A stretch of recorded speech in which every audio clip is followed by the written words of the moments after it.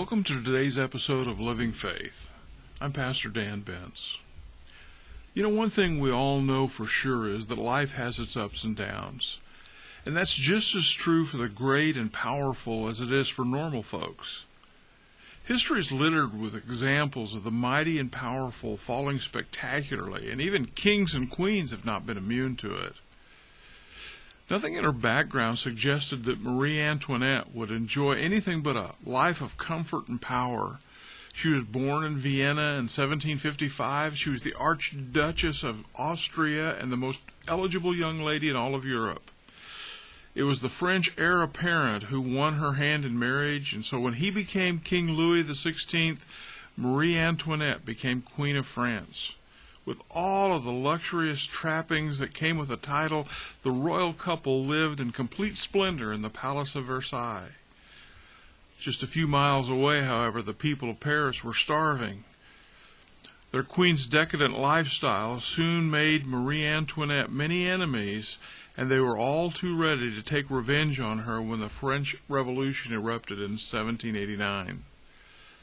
You know, that's just one example of what can be terrible events of huge fall when people allow pridefulness to get in the way.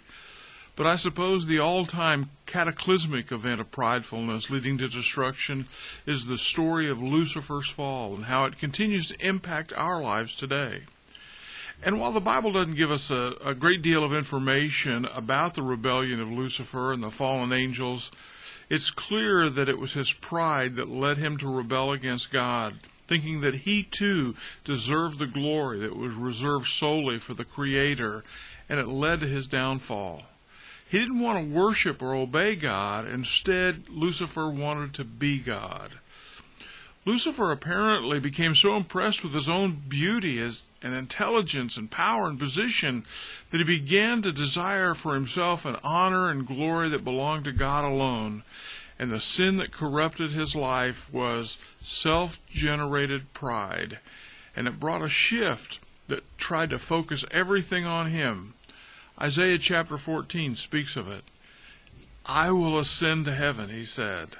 I will raise my throne above the stars of God.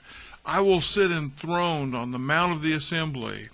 I will ascend above the tops of the clouds. I will make myself like the Most High. As a result of his sinful rebellion, Lucifer was banished from living in heaven, corrupted by his sin, and his name was changed from Lucifer, which meant morning star, to Satan, which means adversary. His power became completely perverted, and his destiny was sealed. It's a tragic story that we all know too well. But here's the thing.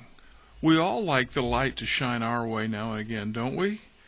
I mean, we are people of worth, and we want our efforts to be noticed. What's wrong with that anyway? Remember, pride's not always a bad thing. Taking pride in your work can be a motivating thing, but we just need to be careful that it doesn't lead to ungodly pridefulness. Proverbs 16:18, kind of the verse we've been focusing on, says that pride goeth before destruction, and a haughty spirit before a fall. Are there areas of pridefulness, even in small things, that may be creeping into your life? Don't give them a place in your heart and mind. Repent and deal with them early and ensure that they don't become destructive in your life. God wants so much more for you than that. God bless you. Have a great day. Living Faith is a ministry of Northside Baptist Church in Dixon, Illinois. For more information, go to northsidedixon.com or check out our mobile church app.